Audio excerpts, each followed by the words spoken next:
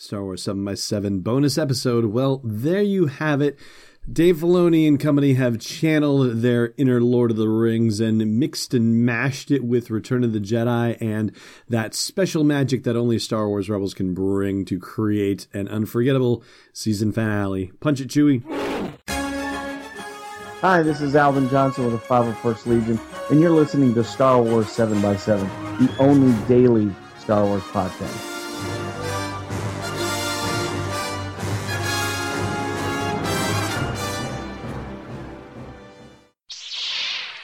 Hey, Rebel Rouser. Welcome to Star Wars 7x7. I'm your host, Alan Voivod.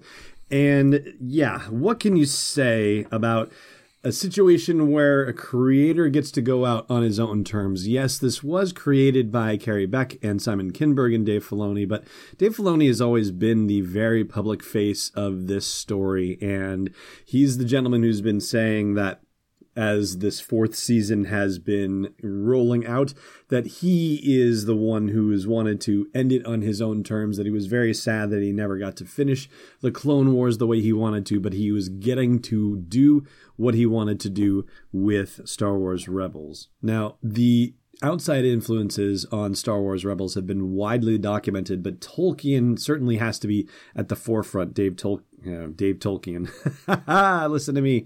Dave Filoni himself is a big Tolkien fan, and the influences on these final episodes is very strong. It starts right from the get-go with the title of the first part of this finale, A Fool's Hope, which is a reference to Frodo and Sam's chances of delivering the One Ring to Mount Doom and burning it in the fires there. This is how Pippin hears it described by Gandalf that they only had a fool's hope of getting it done, Frodo and Sam did.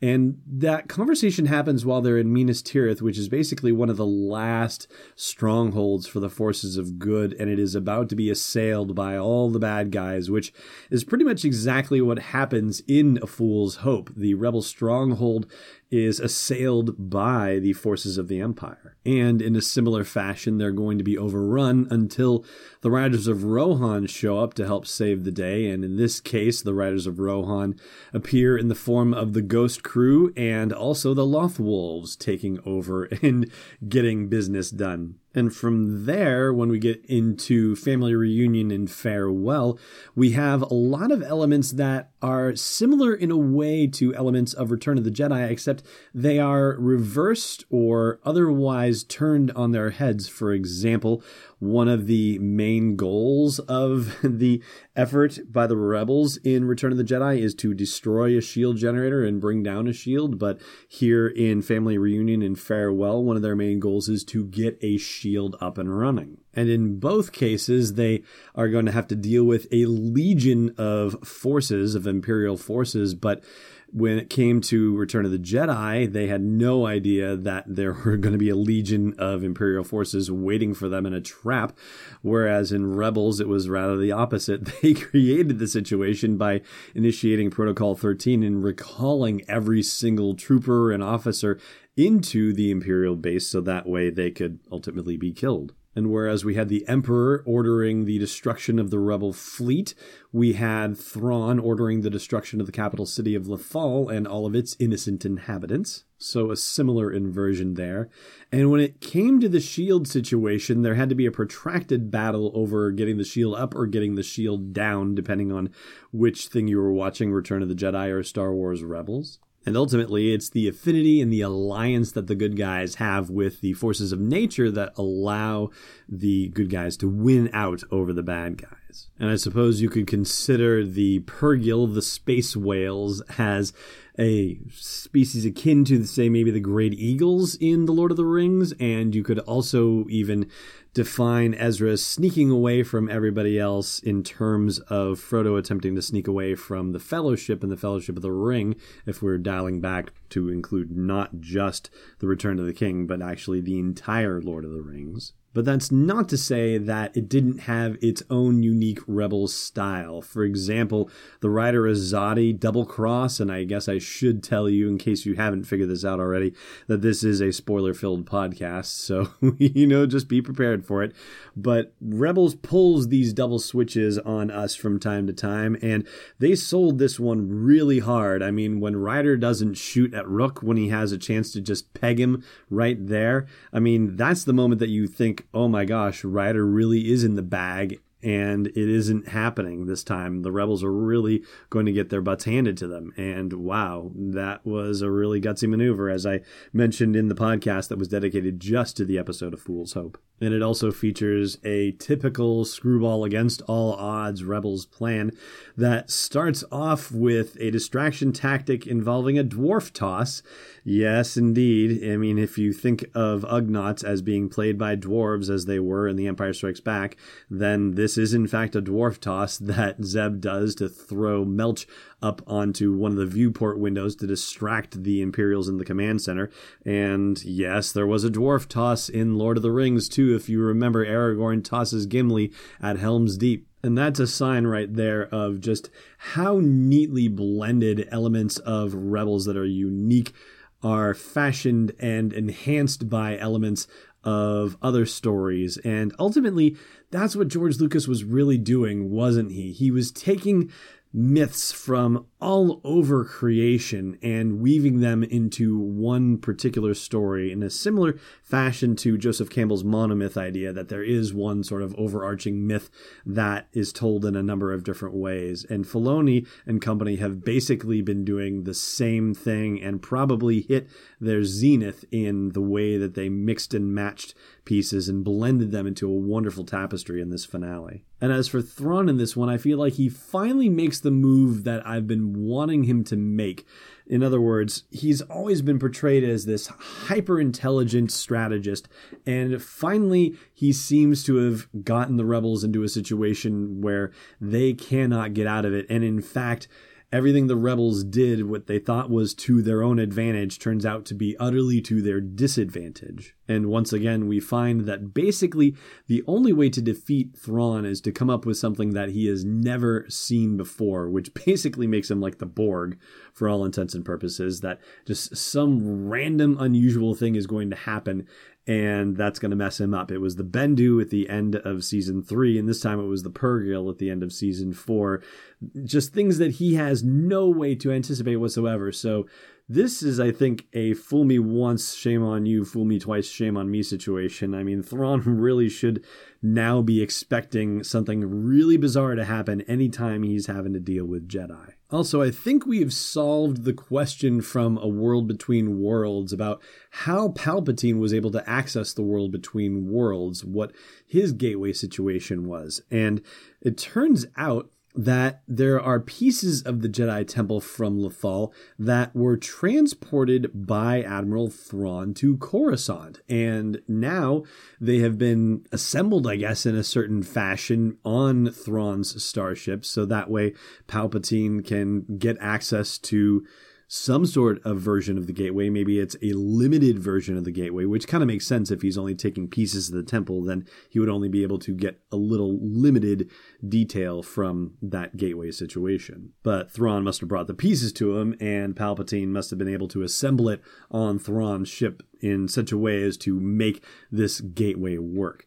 And how fascinating is it that he projected himself as his old cheery Chancellor Palpatine's self before things went bad with Ezra, and then he let the hologram switch back to his real present-day form. I think that's a really neat trick and a great decision by the Rebels team to portray him in that very slick fashion. But Ezra seems to have come to a beautiful conclusion in terms of his story arc, in terms of his learning the ways of the Jedi, in terms of him listening to the teachings of Kanan Jarrus over the past 4 years, in deciding to let his parents go and deciding to see the mission through with Thrawn and make sure that Thrawn is defeated wherever it is that the Purrgil are going to take them next. And I guess I have to be honest, the Purrgil, their arrival, was a bit of a deus ex machina for me. For those of you not familiar with the term, it's basically Latin for something called the God Machine, and it refers to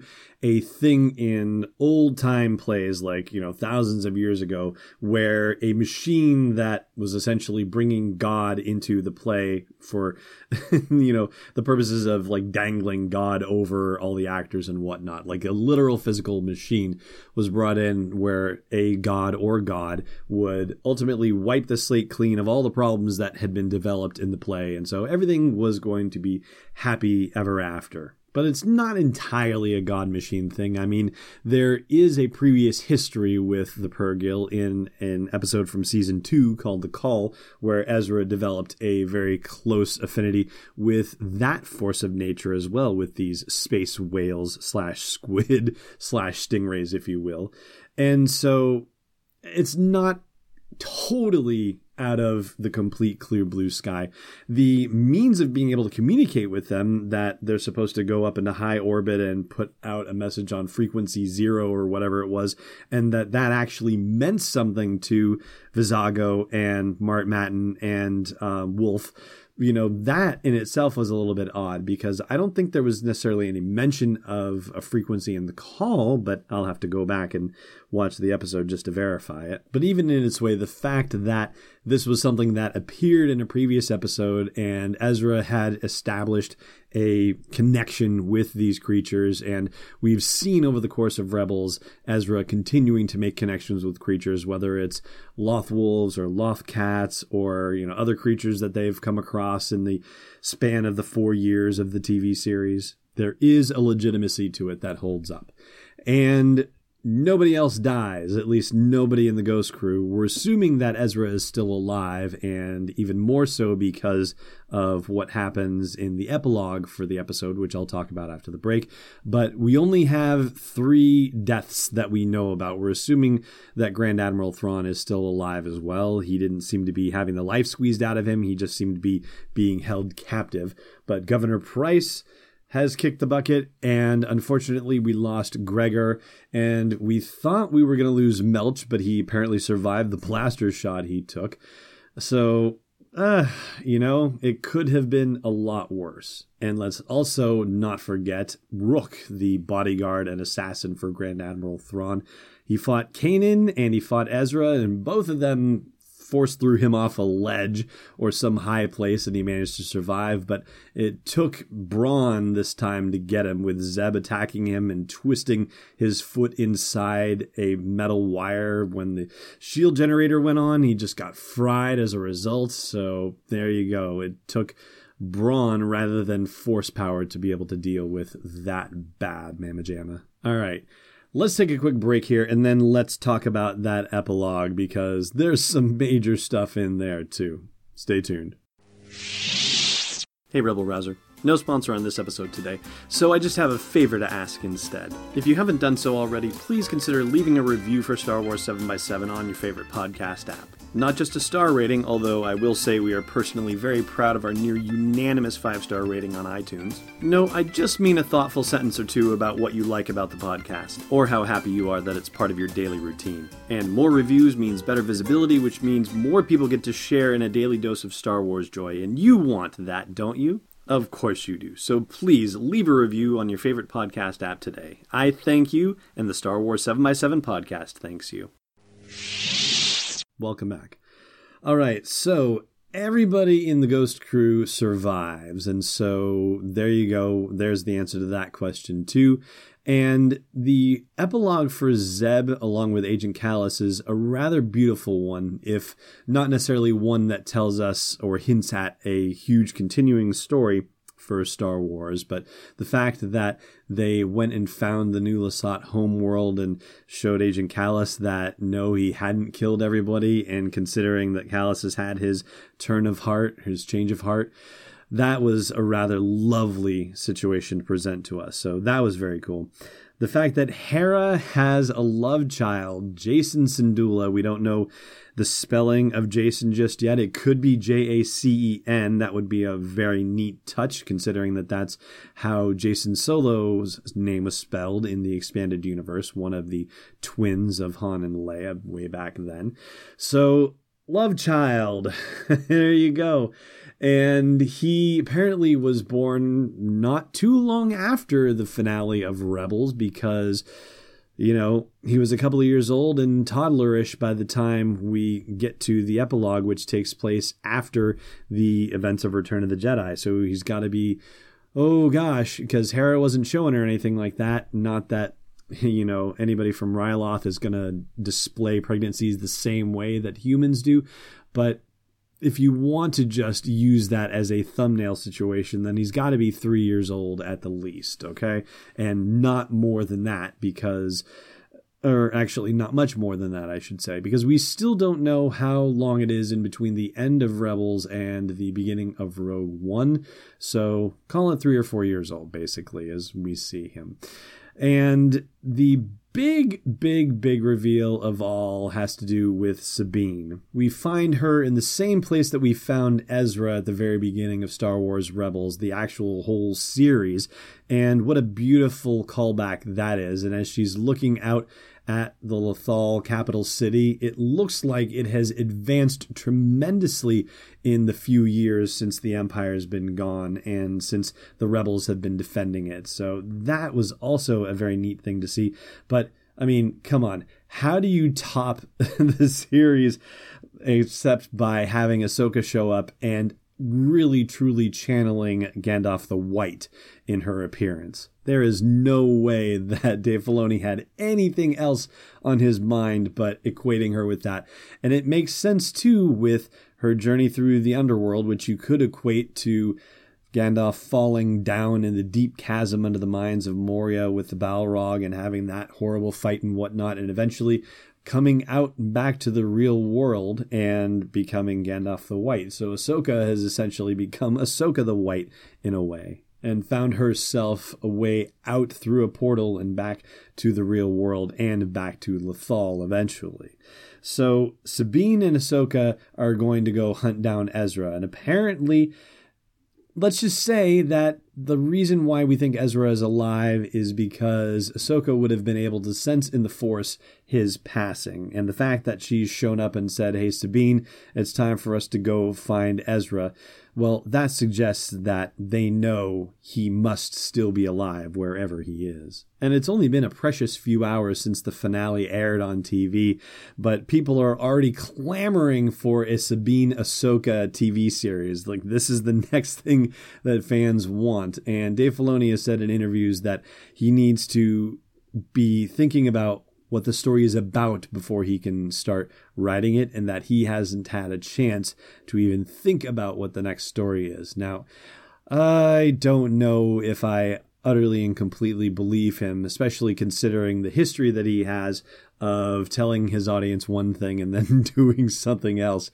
You know, he just likes to have fun that way. So I imagine that, you know, he's got other stories to tell, and I'm sure that when an idea occurs to him, he doesn't go, nope, I'm too busy thinking about Rebels right now. I'm just going to throw that idea away, and if it's still good enough 3 years from now when I'm done with Rebels, then I'll come back to it. But in the meantime, it can just go sailing off into the ether. I won't even document it. No, I don't think Dave Filoni does that at all. I'm sure that he has some notes about what he wants to do next, and I wouldn't be surprised to find out that it's a lot further along than any of us suspect. For now, though, we have a slam-bang ending to Star Wars Rebels. We have a lot of new threads of stories that we could pursue between Hera and Jacen Syndulla, between Ahsoka and Sabine, and even between Zeb and Agent Kallus, too. But there are many more avenues of storytelling to pursue thanks to the end of Rebels. So it isn't just an ending, it is a beginning as well. Many beginnings, really. I mean, if you think about it, all of those ideas could serve to be their own TV series just by themselves, their own series of novels, what have you. Who knows? Maybe Benioff and Weiss are going to start working on a Zeb Kallus series of movies. Wouldn't that be something? But that is all something for another time. In the meantime, over the next couple of days, I will do the more detailed analyses of the individual halves of Family Reunion and Farewell, but check out the in-detail version of A Fool's Hope, the Rebels briefing for A Fool's Hope that dropped today, and the other two are coming tomorrow, and let's see what else we decide to talk about for Rebels for the rest of the week. But for now, we're going to call it a podcast. So thank you very much for listening to this bonus episode of the show recorded at the ridiculously early wee hours of the morning. And may the Force be with you wherever in the world you may be. Thanks for listening to another episode of Star Wars 7x7. And hey, before you stow away on a Trade Federation landing craft, check out SW7x7.com for show notes, links, photos, videos, and more. And please support the podcast by joining us on Patreon at patreon.com/SW7x7. It's not a short negotiation, it's Destiny Unleashed. This podcast is not endorsed or sponsored yet by Lucasfilm Limited, Disney, or 20th Century Fox, and is intended for entertainment and information purposes only. Star Wars, the Star Wars logo, all names and pictures of Star Wars characters, vehicles, and any other Star Wars-related items are registered trademarks and/or copyrights of Lucasfilm Limited or their respective trademark and copyright holders. May the Force be with them. All original content is copyright 2018 Star Wars 7x7. We hope you love it!